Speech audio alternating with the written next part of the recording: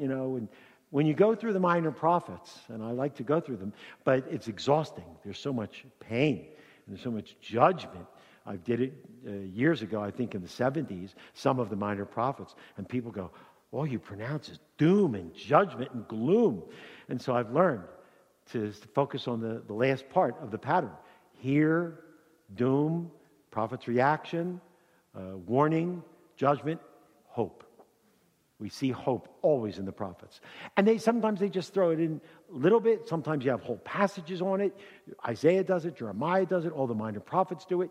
Micah chapter 2, verse 12. Chapter 1 and 2, he dealt with all the judgment. Chapter 2, verse 12 and 13, here's a shining light. There's hope. Chapter 4, there's hope. Chapter 5, you see that pattern. So here we are. Here's the pattern, and we've been going over this, but I want us to see the two verses. They're just crucial in the book of Micah. And so in Micah chapter 2, verses 12 and 13, they're put together in time. They don't always work out together. Micah 2, 12 and 13, these are two really tremendous verses that for many, many years I didn't pay much attention to, but they really spoke to me, especially when you study the end time and hope. Micah shifts to the end time. Micah shifts to the future kingdom. And he's saying here in chapter 2, verse 12, I will surely assemble all of you, Jacob. God will gather together his people. I will surely gather the remnant of Israel. There's a debate. Could this be when the Jewish people came back from Babylon? Probably not, though some people think it might be. They don't always talk about that immediate coming back from Babylon. Israel was taken captive, and they did come back. But most of the prophets look down the corridor of time, look to the end time, to the future. This looks to the future, in the millennial kingdom. And he says, I will surely gather the remnant of Israel. I will put them together like sheep in the fold. I did check that again this week. The word fold or pen, in Hebrew is Basra. Very interesting. It says Basra right there in the text. The term Basra, which is a literal place, and it also means the fold. He says, I will gather them like flock in the midst of its pasture. They will be noisy with men. There will be blessing and happiness as God gathers them together. God in the end time is going to gather his people together. And now we don't exactly know when this is, but I'll explain it. We do know when it is, but I'll explain it in the context of the tribulation. Then, after a little time, verse 13 takes place. And verse 13 says, the breaker goes up before them. The breaker is a figure for the shepherd who breaks open the gate, and he will lead them, break out, pass through the gate, and go out by it. So their king, see, it's all parallel phrasing, the breaker, the king, or the future Messiah. So their king goes on before them, and the Lord at their head. So God will gather his people sometime in the future. Then he will gather them in the fold, which I believe is Petra or Basra. Then he will open the gate and lead them back to Jerusalem to begin the kingdom. That's what those two verses are all about. So in a context, now time is going on. All of a sudden, in the future, we don't know when, there will be a rapture. God will rapture us. After the rapture is what I call the time of confusion on the earth. There will be a great time of confusion. One man will rise up, and he will sign a covenant with Israel. That begins the tribulation period. That's where these two verses are taking place, in the tribulation period. They begin at the signing of the covenant, not at the rapture, as many people think. So, look with me in Daniel chapter 9. The one who will, in the middle of that tribulation period, is the anti-Messiah. He will make a firm covenant with the many for 1 week. That's the anti-Messiah signing a covenant for 7 years. But in the middle of the week, he will put a stop to the sacrifice and the grain offering. So he will sign the covenant, tribulation period begins, and in the middle of that time, he breaks the covenant with Israel. He stops the sacrifice, and he starts persecuting our Jewish people. The Jewish people, Matthew is given a warning from Yeshua. Matthew 24:15. Therefore, when you see the abomination of desolation, that's the anti-Messiah in the future, which is spoken of through Daniel the prophet, let the understand. Let me see, where was I? Which was spoken through Daniel the prophet, standing in the holy place. Let the reader understand. So the tribulation period begins now. I want us to begin, by way of review, Roman numeral 1, What's going to take place in the middle of the tribulation period? First, the anti-Messiah will gather his armies for battle. We said this in the past. I just more or less by way of review. Tribulation period begins. The anti-Messiah in the middle of the tribulation will gather all his armies together to wage war, actually to conquer the earth, to destroy God's people. And we see that in the false Messiah's victories. We look in Daniel, look at me in Daniel chapter 11. Then the king will do as he pleases. That is the anti-Messiah. Skip a couple verses to Daniel 11, verse 40. Daniel 11, verse 40. At the end time, the king of the south, that's probably in the south would be Egypt, will collide with him, and the king of the north, that could be anywhere from Turkey and all the countries up north, in Russia, and the king of the north will storm against him with chariots, with horsemen, and many ships, and he will enter many countries. Battles, war is going on at this time. He will also enter the beautiful land. The anti-Messiah will come into Israel, and he's going to make his headquarters in Israel. And he will enter the beautiful land. Many countries will fall, but these will be rescued out of his hand. All those on the other side of the Jordan River, in the land of Jordan, Edom, Moab, and the foremost sons of Ammon.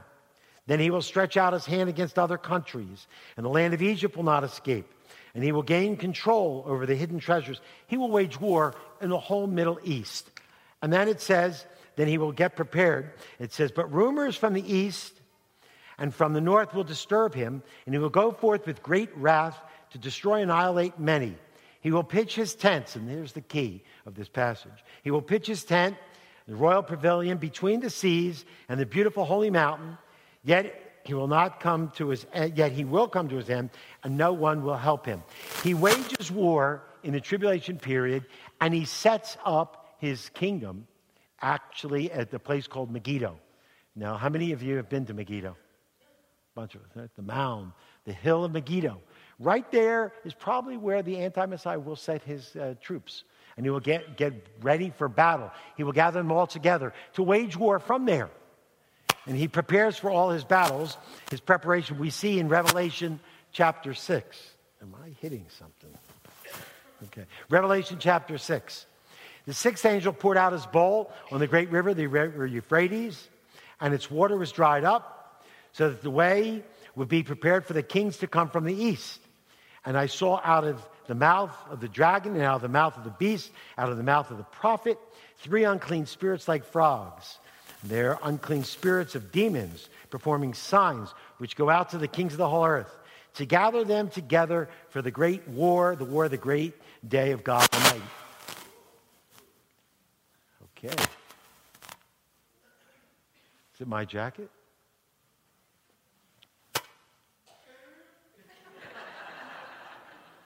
You stay over there.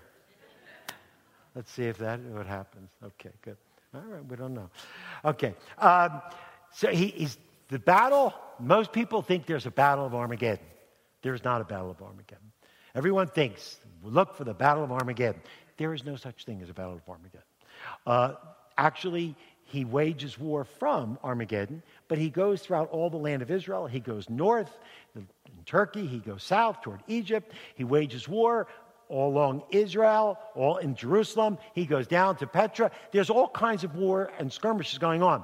Megiddo, there's no battle. It's a campaign. And that's what you have to understand. Now, you'll probably get in an argument with people, and they'll think that I'm teaching heresy. It's a campaign that goes on for 3.5 years. That's what's taking place here. And he wages war, and it says in chapter 16, verse 15, behold, I'm coming like a thief. It's like an interval there. The Lord's coming. I'm like a thief. Blessed is the one who stays awake and keeps his clothes, so that he will not walk about naked, and men will not see his shame. And they gather them together to the place which in Hebrew is called Armageddon. So that's where it all begins. From Armageddon, the next step in the phase, trying to put these two verses together, he wages war against Israel, and he comes through the land of Israel. As he's coming through the land of Israel, his battle, just like in World War II, Hitler had many different battles going on.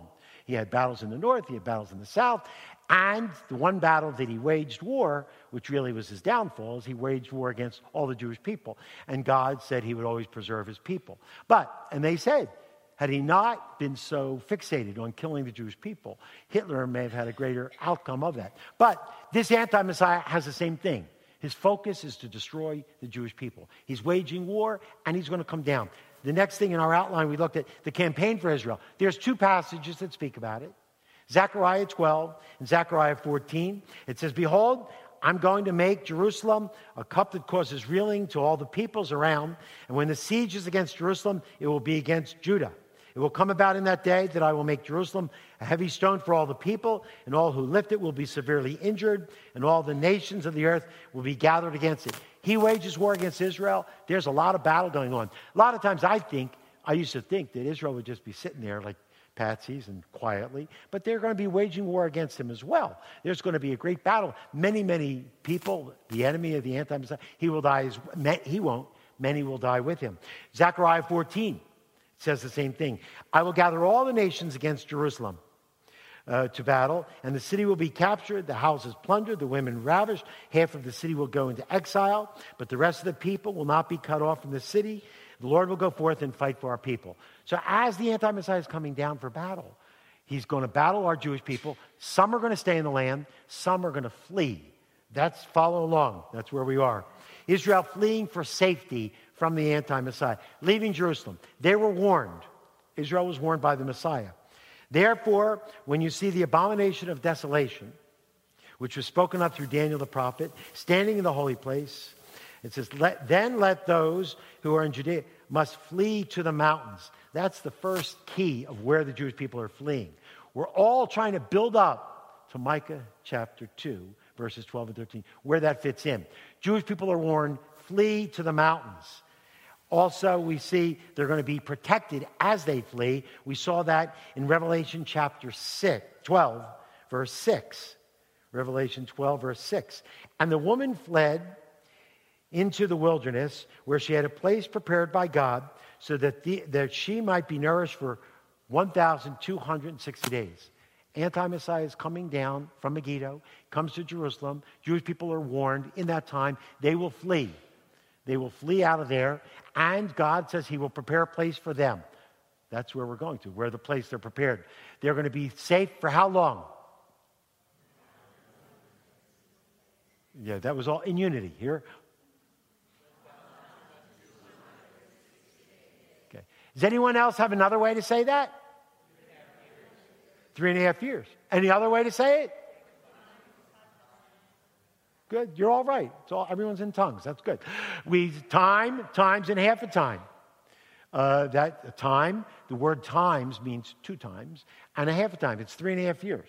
3.5 years, 42 months, 1,200. They're all the same.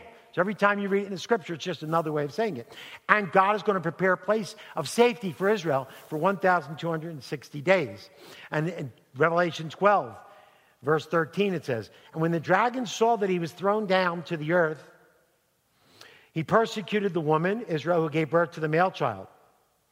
And the two wings of the great eagle were given to the woman in order that she might fly to the wilderness, to her place where she was nurtured for, there it is again, another way, from the presence of the serpent. And the serpent poured water out like a river out of his mouth after the woman, so that he might cause her to be swept away with a flood. Not literal water, a flood of army trying to destroy our Jewish people, going down to where they're going to be hiding. And the dragon was enraged with the woman and went off to make war with the rest of her offspring, who keep the commandments of God and who hold to the testimony of Yeshua. So, did I miss 16? I wanted you to see 16. But the earth helped the woman, and the earth opened up its mouth, drank up the river, which the dragon poured out of his mouth. I don't know what that means. Some people say earthquake opened up, and the army went into it. No, I'm not so sure. I don't know what it means. But in some way, the terrain, it could be the terrain. One of the commentators says the terrain of the earth, it's hard to get to the Jewish people. They're going to know how to get through there. I don't know. But in some way, God is going to use the earth to help the Jewish people escape from Jerusalem. Where to? We don't know yet. I didn't get back to Micah 2:12. But they're fleeing from Jerusalem, and they're going to a place where the earth is going to help them. Israel will be kept safe for that period. Miraculously, the earth will help. God will help. Israel's safety, Isaiah 33. You who are far away, hear what I have done, and you who are near, acknowledge my might. Sinners in Zion are terrified. God is going to deal with the wicked. Trembling has seized the godless. Who among you can live among the consuming fire? Who among you can live with continual burning? The wars, the battle, God's war that's going on in the tribulation period, then God tells us who will make it through. He who walks righteously speaks with sincerity. He who rejects unjust gain and shakes his hand so that they hold no bribe. He who stops his ear from hearing about bloodshed and shuts his eyes from looking upon evil. And then it says where they'll flee. He will dwell, the people, this remnant, he will dwell in the heights. His refuge will be in the impregnable rock. So now we have some idea. God told the Jewish people to flee to the mountains. The earth is going to help them. Anti-Messiah comes down, wages war in Jerusalem, comes down and follows them as they cross over into Jordan, and the Jewish people will flee. Micah chapter 2. This is where it fits. God will gather his people. Israel will be safe. Micah chapter 2, verse 12. I will surely assemble you sometime in the tribulation period. Jacob, I will surely gather the remnant of Israel. I will put them together like sheep in the fold, like a flock in the midst of the pasture. They will be noisy with men, rejoicing. This is where they will flee for safety. Now, I want you to look at the next verse. This verse shouldn't be here, okay? So let's get it out of it, okay? Verse 13. Let's go to the next verse. Good, okay. Chapter 2, verse 12, God is gathering them. Chapter 2, verse 13 is sometime later in the tribulation period. I put it there because I wanted them together, but then I realized you shouldn't see that one yet. So, if you saw it, too bad. Anyway, so now, Israel's fleeing for safety. God gathers them together. When they're there together, the anti-Messiah is going to come down and wage war, and he's going to come to Basra, Petra, where they are. At that point in time in history, Israel is going to make a national confession and realize Yeshua is their Messiah. And they will confess. Now, it's funny because it's not funny because in Matthew, Yeshua says, I'm not coming back. I'm not coming back until you call for me to come back. Now, everyone, let me ask you, raise your hand. How many think Yeshua is coming back to the Mount of Olives? One. Okay. Anyone else? Two. Okay. He will get there eventually. But that's not where he's going. Where are his people right now? Basra. That's where he's going to come back to save them. Everyone's, this is where he's going to come back to save them. We're going to prove it from the scripture. He's going to save them there. And then that verse, he's going to lead them out back to Jerusalem.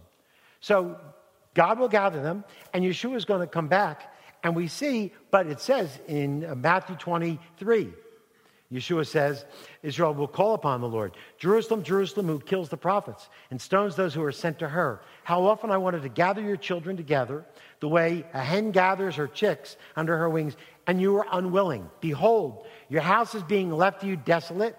For I say to you, from now on, you will not see me until you say, Baruch haba b'Shem Adonai. Yeshua left, and he's not coming back until the nation of Israel says, Baruch haba b'Shem Adonai. Isn't that a nice phrase? Say it. Ready? Everyone? Does anyone know what that means? That's it, right? The whole nation, Israel. Now, many Jewish people will die, but the remnant who believe, who are looking forward, who walk righteously with God, who will be led down into Petra, they will realize Yeshua is the Messiah. And they will say, Baruch haba b'Shem Adonai. Blessed is he who comes in the name of the Lord. We see that confession, and we're going to skip over it. So you don't want me to take my shirt off now. Anyway, Israel's national confession is Isaiah chapter 53. In that future, in that day, in Basra, in the tribulation period, the Jewish people will realize Yeshua is their Messiah. Now that's incredible. It should be incredible for all of us. Because I labor day in and day out, much like you, and I share with Jewish people. and we get one-on-one. And maybe after a long time, a Jewish person comes to realize Yeshua is the Messiah. And the Jewish person says, I believe Yeshua is my Messiah. I'm separated from God because of sin. Yeshua died for my sin. I want to receive him. But here, can you imagine? The nation of Israel will accept Messiah. And I sort of like it because of course, I love that they're going to accept the Lord, but they accept him and they call on these verses, Isaiah 53, that saved my life. Back in 1971, before I became a believer, someone read these verses to me. And we've read them in the past, but this is what it says in Isaiah 53, verse 1, their confession. They really are saying, who has believed our message, and to whom has the arm of the Lord been revealed? For he grew up before him like a tender shoot, and like a root out of a parched ground. He has no stately form or majesty that we should look upon him, nor appearance that we should be attracted to him. Basically, Israel will say, it couldn't be Yeshua. He was too plain. He couldn't have been the Messiah. Jewish people today argue with me all the time. Yeshua can't be the Messiah. That's your king? Someone who came on a donkey? Someone who came, who was humiliated and crucified? Who, if I was God, if I was coming back, I wouldn't do what Yeshua did. It always cracks me up in the Bible. Yeshua always reveals himself very small. Nothing big and clouds. And that's how I would do it. I'd have the whole world focus on me, get the camera, everything. Yeshua comes, he's in Samaria. He's by a well. His disciples are not with him. He's all alone. And a woman's there. And he's talking to her. And all of a sudden she goes, I know the Messiah is going to come. And he goes, it's me. What? How do you reveal yourself? Do something fabulous. Do a great miracle. But he always does it small, and very small. And the Jewish people will say in the tribulation period, Yeshua couldn't be the Messiah. He's too plain. You know what they will say then? We were wrong. He was too plain, but he was the Messiah. Isaiah chapter 53, verse 3. Verse 4. Surely our griefs he bore, and our sorrows he carried, yet we ourselves esteemed him stricken, smitten of God, and afflicted. Actually, the next couple verses, Isaiah 53, verses 1 to 3, say he's too plain. The next three verses say he was punished too much. This one couldn't be the Messiah. If he was the Messiah, when he was dying on the cross, the Jewish people said, come down. You come off, we'll believe in you. You know what we would have done. We'd chop right down, knock him out, and but Yeshua stayed up there. They would say he was too plain. They would say he was plain. He can't be the Messiah. But in Basra, you know what they will say? We were wrong. This one was so plain. This one was so punished. And Isaiah 53, verse 7. He was oppressed and he was afflicted, yet he didn't open up his mouth. You say, no, he was too plain. He suffered too much. He was too quiet. Yeshua couldn't be the Messiah. But in that future day, they're going to say, we were wrong, that he was the Messiah. Now, there's two passages that you got to think of when the Jewish people are confessing their sin. One is Isaiah 53, but Israel weeps and mourns. It's a great passage in Zechariah at this time. In Basra, they're going to call out upon him, and they're going to weep and mourn because they're going to realize Yeshua's coming back, and they're weeping and mourning for him. Zechariah 12, verse 10. I will pour out on the house of David. When Israel makes their confession to God, God will pour out his spirit on the nation of Israel. The spirit of grace and supplication. So they shall look upon me, whom they have pierced, and they shall mourn for him as one mourns for an only son. And they will weep bitterly over him, like the bitter weeping over a firstborn. And it says in verse 11, in that day there will be a great mourning in Jerusalem. They will all mourn for our people. Now, Yeshua is coming back, as I say, to Basra. And finally, I want you to see here, as they're coming back, Messiah is coming back to Basra. Jewish people are confessing their sin, confessing that Yeshua is the Messiah. The anti-Messiah is waging war on our Jewish people. Yeshua is coming back to Basra to save them. The great passage that I want you to see here that fits at this time, where they're coming in Basra, is the Lord will judge and defeat the nations. Isaiah 34. This tells us, there's two passages that speak on this. Isaiah 34, the Lord will come back and judge and defeat the enemy. Follow along in Isaiah 34:1. Draw near, O nations, and hear and listen, O peoples. Let the earth and all it contains hear, and the world and all that springs from it. For the Lord's indignation is against all the nations, and his wrath against all their armies. He has utterly destroyed them. He has given them over to slaughter. This is when the Lord returns and defeats the enemy, the anti-Messiah. He's going to start it at Basra, as it's going to say. So their slain will be thrown out. This is the tribulation defeat. And their corpses will give off their stench, and the mountains will be drenched with their blood, and the host of heaven will wear away, and the sky will be rolled up like a scroll. All their host will also wither away, as a leaf withers from the vine, or as one withers from the fig tree. This is a picture of destruction in the tribulation period that Yeshua is going to bring about. Look what it says now, 34 verse 5. For my sword is satiated in heaven. Behold, it shall descend for judgment upon where? Edom. This is the land of Edom. Petra, Basra is in the land of Edom. It will descend upon Edom and upon the people whom I've devoted to destruction. The sword of the Lord is filled with blood. It is sated with fat and the blood of lambs and goats, with the fat of the kidneys of rams. Everyone read the next verse.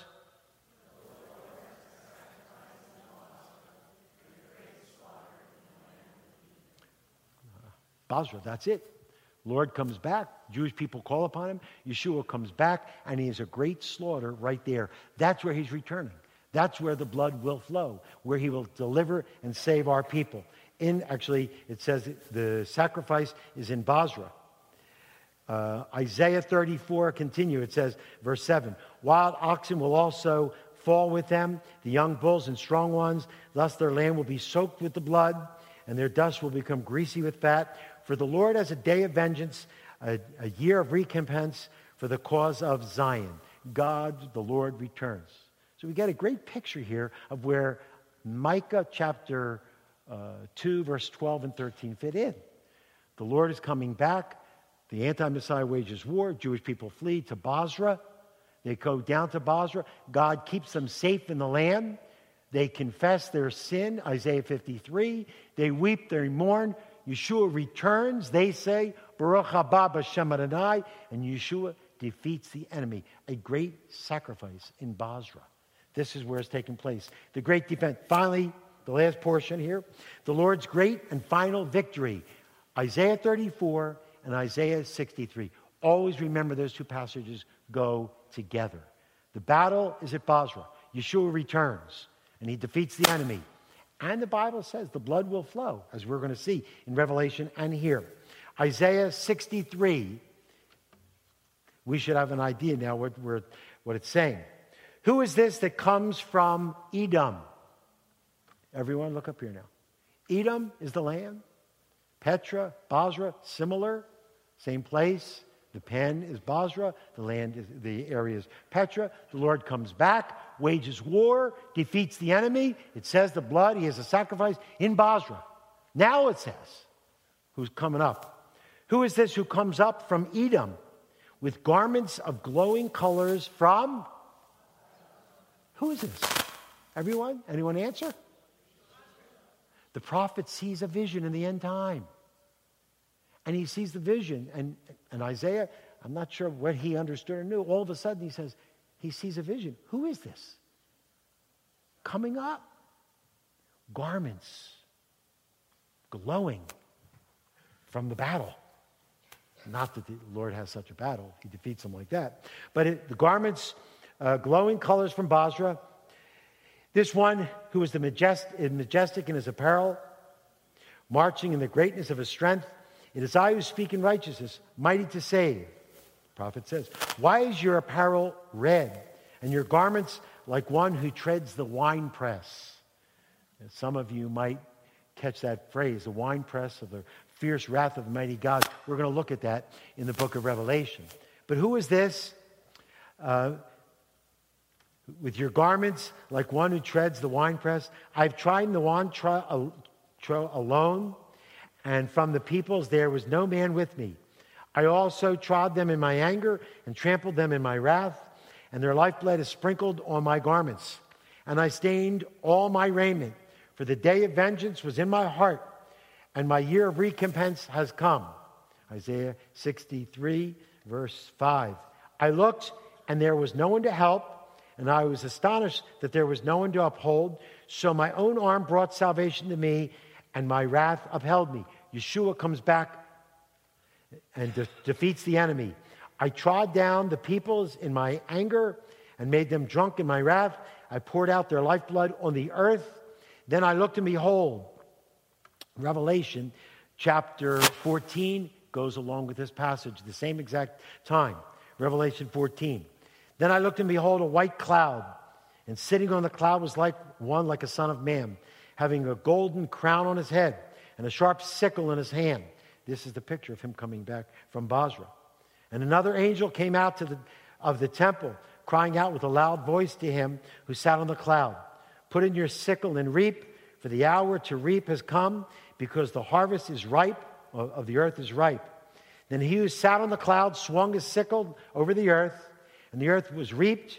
And another angel came out of the temple, which is in heaven, and he also had the sharp sickle. And here's the campaign, the battle, the final campaign.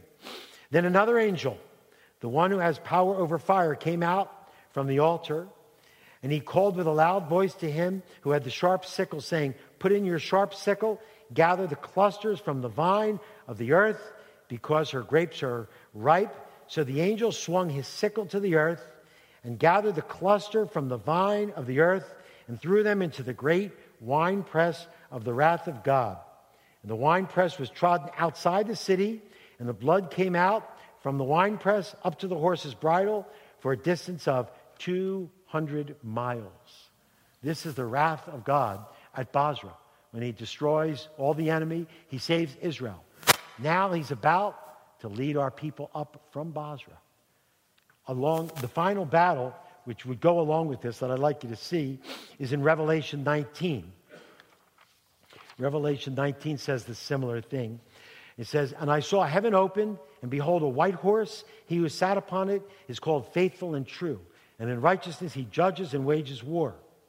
And his eyes are a flame of fire, and upon his head are many diadems. And he has a name written upon him, which no one knows except himself. And he is clothed with a robe dipped in blood, and his name is called the Word of God. And the armies which are in heaven, clothed in fine linen, white and clean, were following him on white horses. Yeshua comes back. Who's with him? The body of believers. We went up 7 years before. Yeshua comes back to Basra, and the armies in heaven are the believers, the body of Messiah. We come back with him to Petra. We don't fight the battle. I don't believe we fight the battle. We're following him, and Yeshua speaks the word and destroys all the enemies. He himself is bringing salvation to the Jewish people. And it says, and from his mouth comes a sharp sword, so that with it he might smite the nations, and he will rule them with a rod of iron, and he treads the winepress of the fierce wrath of God the Almighty. And on his robe and on his thigh he has a name written, King of Kings and Lord of Lords. The Lord returns to save his people. Now, where is Micah 2:13? Well, look with me. The Lord leads his people, Israel, to victory. Let's see. That's where it is. That's how it fits in at this point. He came down, he gathered the people together, they confessed their sin, they wept and mourned. Yeshua came back. Isaiah 34, Isaiah 63, the battle, he defeated the people, the blood flows. Some say 200 miles. Now, you're going to ask me, where are those 200 miles? I'm not sure. Everything I read, nobody knows. Is it from Megiddo down to Jerusalem? About 200 miles. Could be. Is it from Jerusalem to Petra? I have a tendency to think that. That round, one way is 100, one way back, 200. Could be there. Some people think that the blood will flow there. What we know is the wrath of God is going to be poured out. He's going to destroy the enemy. He's going to lead our people. After the battle, he leads them to victory. Follow along here. 2:13. This is how it fits in. The breaker, the Messiah, will come. He goes before them. They break out of, anyone where? Where do they break out of? Basra, the fold, the pen, that Yeshua comes back, he breaks them out and leads them up to victory as the blood is flowing. Passes through the gate out of it so that their king, the Messiah, goes on before them and the Lord is at their head. That's at the end as he's leading them to victory, as he's going back up to Jerusalem to where? To set foot on the... That's where the Mount of Olives comes in, where he will set foot on the Mount of Olives. The breaker goes forth. Habakkuk has a strange verse that fills in here too. Follow along, Habakkuk 3. God comes from Teman. Anyone want to guess where that is? Petra, near Basra, all that area. God comes from Teman, and the Holy One from Mount Paran. His splendor covers the heavens, and the earth is filled with his praise as the Lord comes back. And finally, in Zechariah chapter 14, verse 3, then the Lord will go forth and fight against those nations, as when he fights on a day of battle. In that day, his feet will stand on the Mount of Olives. Now, most of you have been there, haven't you? Who hasn't been on the Mount of Olives? Really? Can you imagine being there on the Mount of Olives? It's quite a sight. It really is quite a sight. You stand on the Mount of Olives. Now, even those of you who have been there, you wish you were there now, don't you? Right. I know. We always want that. We can't wait till we get back. We get up to the Mount of Olives, which is on the east of Jerusalem, and you look down and you see the big golden dome that won't be there eventually, and you see the Temple Mount, and that's Jerusalem is on the west, and then there's the valley in the middle is the Kidron Valley, or the Valley of Jehoshaphat, where the Lord will judge the nations when he comes back. And you stand on the Mount of Olives, which is, as you look at, and the Bible says, does it say it here? Do I have that verse? Yeah. Then he will go forth and fight on this. In that day, his people stand on the Mount of Olives, which is in front of Jerusalem on the east. And the Mount of Olives will be split in its middle from east to west by a very large valley. So half of the mountain will move toward the north, and the other half toward the south. The Lord will split the valley and save our people, bring our people up from Basra. There will be others that come out of Jerusalem. He will split the valley. And right there in the valley, the Bible says, we're not going to turn to it, in Matthew chapter 25, he will judge the nations for how they treated Israel in the tribulation period. And the book of Joel says, multitudes in the valley of decision, the valley of Jehoshaphat, the Kidron Valley. Yeshua will judge the Gentile nations how they treated Israel during the tribulation. Those that were righteous, believed in him, that hid our people and protected our people, it says they will be like sheep. He will put them on their right. Those who were against him, he will put them on their left. And he will destroy all those. The judgment will take place there. The Lord rule and reign, as we have said it sometimes in our liturgy. Zechariah 14. Verse 5 and 9. You will flee by the valley. You will flee by the valley of my mountains. For the valley of the mountains will reach to Azel. Yes, you will flee just as you fled before the earthquake in the days of Uzziah, king of Judah. Then the Lord my God will come, and all his holy ones with him. And the Lord will be king over all the earth in that day. And the Lord will be the only one, and his name the only...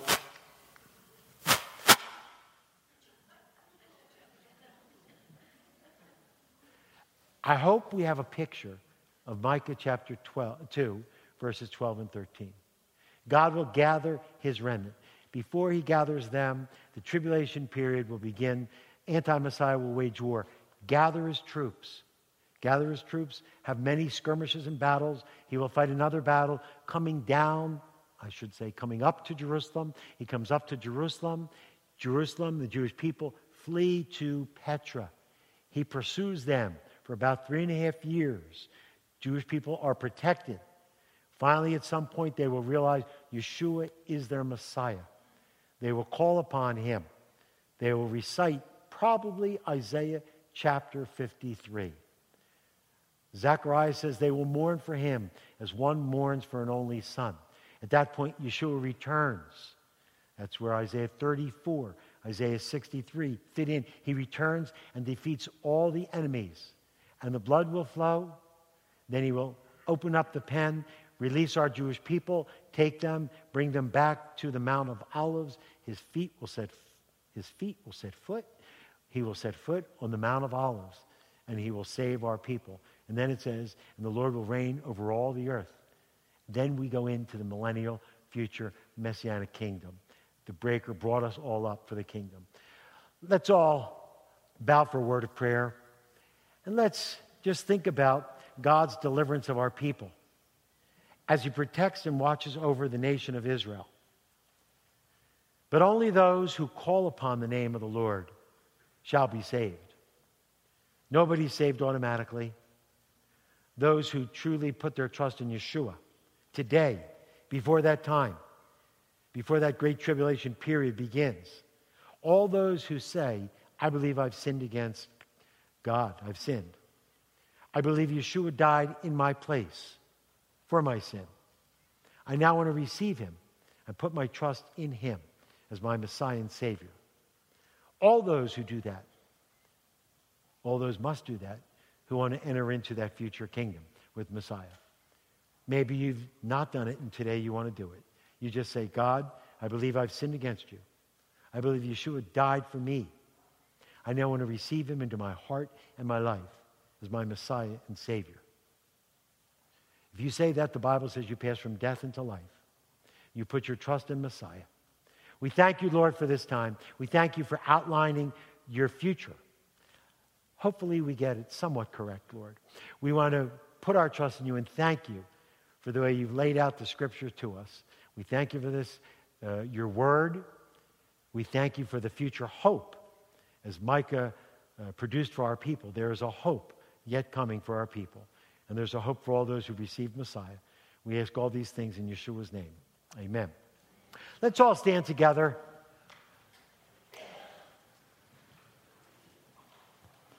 We want to conclude with a benediction. Let's all bow together.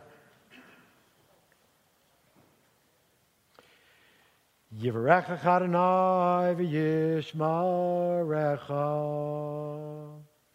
Yo'er Adonai panav alecha v'chuneka. Yiseh Adonai panav alecha v'yisem lecha. Shalom. The Lord bless you and keep you. The Lord make his face to shine upon you and be gracious unto you.